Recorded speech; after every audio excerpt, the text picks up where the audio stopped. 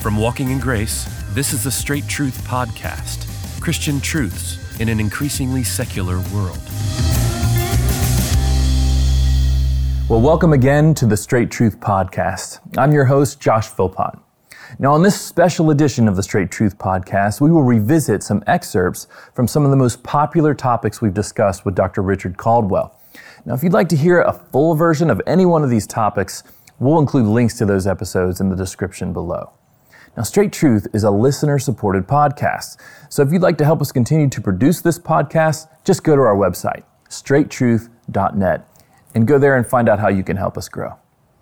Now, you can also go to our website and check out all the media that we have there, and we have links there to all of our previous episodes and every topic we've already explored and discussed. You can also find links there to all of our social media channels, so just click on one of those and like and subscribe to that channel. And if you would like to hear any sermon related to these topics, just click on the links below or go to our website and you will find those. Lastly, go to iTunes or the Google Play Store to the podcast section and leave us a good review. Well, today we have a question about marriage. We have a question from a young man who says that he wants to have a strong marriage and a strong family life for the rest of his days. So I'm wondering from you guys, what would you say are the keys to having a strong and lasting marriage and home? Before I give my answer, let me address why I think sometimes people ask that question. Because, the answer is obvious, as we'll talk about. It's building your life on the truths of Scripture. It's building your life on Christ, your marriage on Christ, and on the truths revealed in Scripture for marriage. But I think the reason why people ask that question sometimes is maybe they come from a background, grew up in a home where it wasn't solid. Yeah, broken home, a lot of pain, a lot of heartache, and they're worried perhaps about repeating that. I don't have a good model that I grew up in. Now I'm about to get married. I'm afraid that we may one day head down the same road. And I would just encourage young couples, we tend to be conformed to our focus. Sometimes, for example, someone has, let's say, an angry father, and they say to themselves, I will never be like him, right? So bitterness builds, and I'll never be like that. And then amazingly, they turn out to be just like their father because they live their entire life sort of focused on their father, what they don't want to be. Well, in the same sort of way, we can do that with marriage. I saw my parents' marriage struggle, so I want to make sure I don't do this and I don't do that. And I want to encourage people to think differently. Instead of focusing on what you're not going to be, focus on what you're going to be. Set your focus on what Scripture teaches. Live your lives. A good marriage begins with selection, right? So who am I going to marry? Marry someone who loves the Lord. Marry someone who genuinely, unmistakably is born again. Make sure that you're born again. And then marry someone who loves the Lord Jesus Christ. So then build your lives out of reverence for the Lord in every aspect. Pay attention to what he says about the fact that marriage is a lifelong union with one man, one woman for life. So you're not even going to consider divorce. You're not going to let your mind go in those areas. You're going to pursue sexual purity. You're going to believe the Bible and obey the Scriptures when it speaks to those issues. Husbands are going to strive to love their wives as Christ loved the church. Wives are going to see that they respect their husbands and live out what the Bible teaches about being a wife. So it's building your life on Christ and the Scriptures. But first, I just want to say, let that be your focus. Instead of living your life out of fear of what you've seen go wrong, live your life in faith, focusing on what the Bible puts before us as the model. So on the discussion of biblical counseling and how we handle certain situations in the church, what are maybe some practical steps to restore a marriage that's been struck with infidelity? Well, I'm going to assume that there's genuine repentance. Let's start there. So let's assume that the person who was unfaithful in the marriage has turned to the Lord, confessed their sin, repented.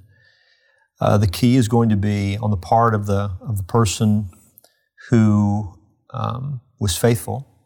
They're going to have to forgive.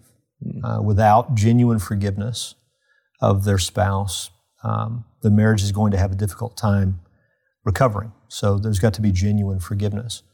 And the way that forgiveness happens is we have to remind ourselves of we are forgiven people and what we've truly been forgiven of and the weightiness, the gravity of what the Lord has forgiven in our case.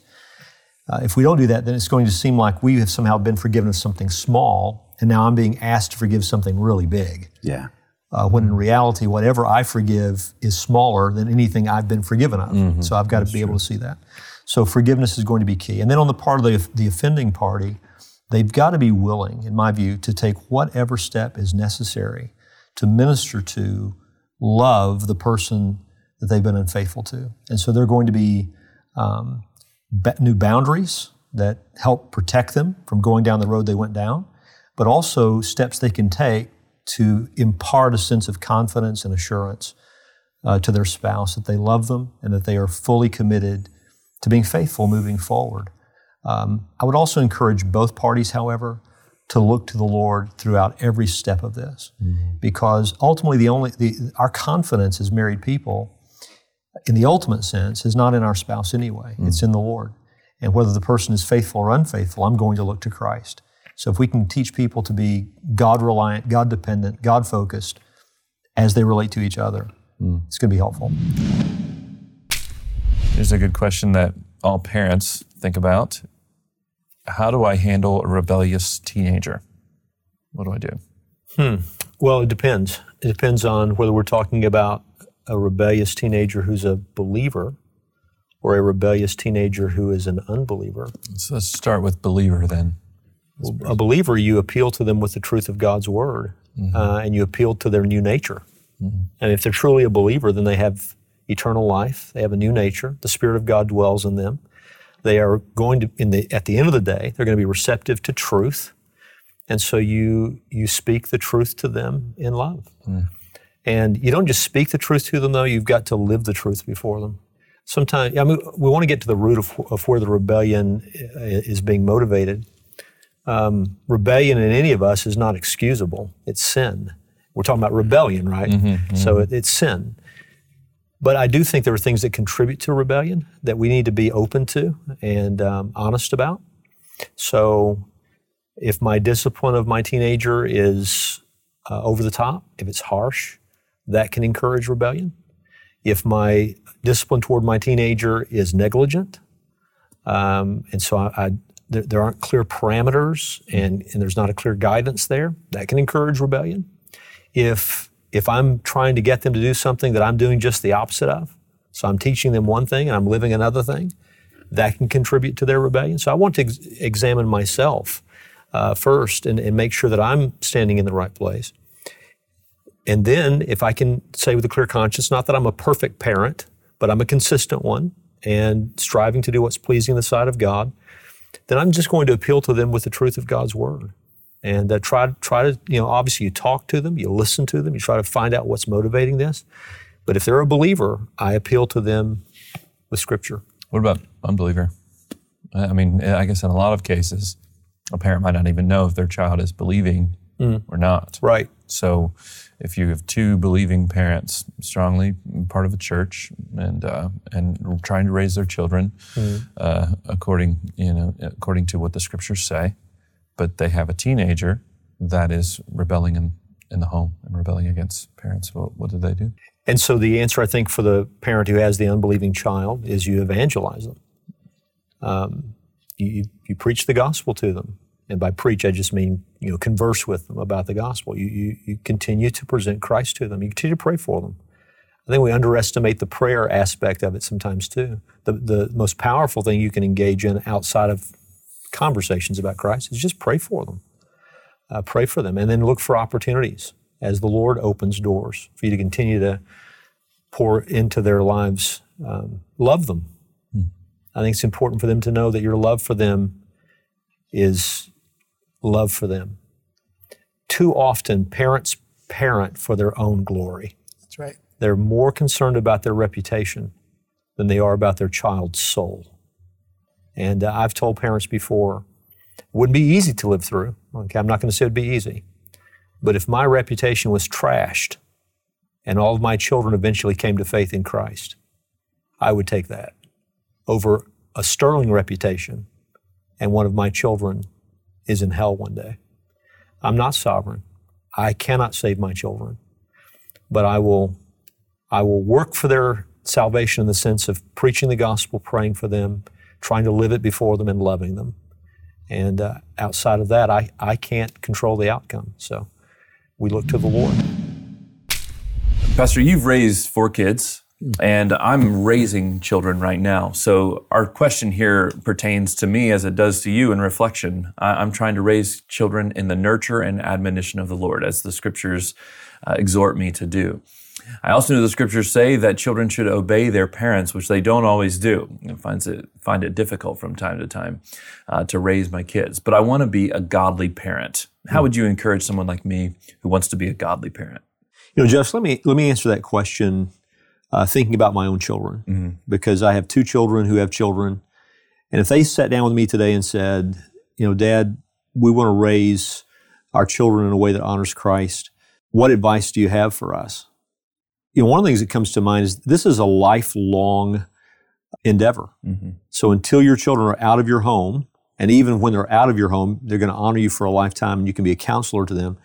It's an ongoing endeavor, which means you're going to have patience, diligence, endurance. You have to stay at it. I would also tell my children that you can't teach what you're not willing to live. So if you're going to train your children well, you need to examine your own devotion to our God and to His Son. So, for example, if you're going to teach your children to study the Bible, are you a good student of the Bible? If you're going to teach your children to pray, are you someone devoted to prayer? If you're going to teach your children, as we should, to love the church, do you model what it means to love the church? If you're going to teach your children how to be faithful with their money, to honor God with what He gives to them, examine yourself and ask, are you honoring the Lord with your wealth? Are you generous? Are you supporting the Lord's work with giving? If you're going to teach your children about sexual purity, you need to examine your own life and ask, are you watching over your heart and your mind? Are you being a good example there? If you're going to warn your children about the dangers that are found in the world, the lust of the eyes, lust of the flesh, the boastful pride of life, are you aware of those avenues of temptation? And are you watching over your own life in those areas? So I would just, and there are other things we could talk about, but I would just say you need to examine yourself because you're the teacher. You're the teacher. The primary teacher of our children is the church equips parents who then are the primary teachers of their children. And so as the teacher, you're going to teach them not just by what you say, but by how you live. Primarily, I would say by how you live. And if you're consistent, then they can hear you, and what you have to say will matter to them through the years. If you are inconsistent in a pattern kind of way, if you live the life of a hypocrite, eventually you will exasperate your children and they'll become bitter. So you have to live it out. I would also say that your marriage is vital. The best place to demonstrate devotion to God and to His Word is the one relationship that's before your children's eyes every day, and that is you and your wife. Or in the case, obviously, of a woman, you and your husband. Are you loving the person that God has given you in marriage? Are husbands loving their wives as Christ loved the church? Are wives respecting their husbands in the way that Scripture teaches? Because a parent relationship to children is an authority relationship. So we need to model what it means to be under the authority of God in our own lives, and that includes how we treat each other. So I would exhort them in those ways. I would also exhort them to make the family a priority. We live in a very busy world, and it's so easy to get involved in so many different things that take us out of the home, away from the home, things like having meals together, things like real conversation with your children. We can be so busy and that by the time we get to our children, we're tired and we don't have meaningful, substantive conversation with them. Guard your family time. Make it a priority. I think that's important. Thanks again for joining us for the Straight Truth Podcast. We hope you've enjoyed this episode. If you'd like more information about this podcast, just go to our website, straighttruth.net. And there you can find links to all of our previous episodes, also some other helpful information about these topics. We also have merchandise there for you to purchase if you would like to. Now, Straight Truth is a production of Walking in Grace Ministries, the preaching ministry of Pastor Richard Caldwell. For more information, go to walkingingrace.org.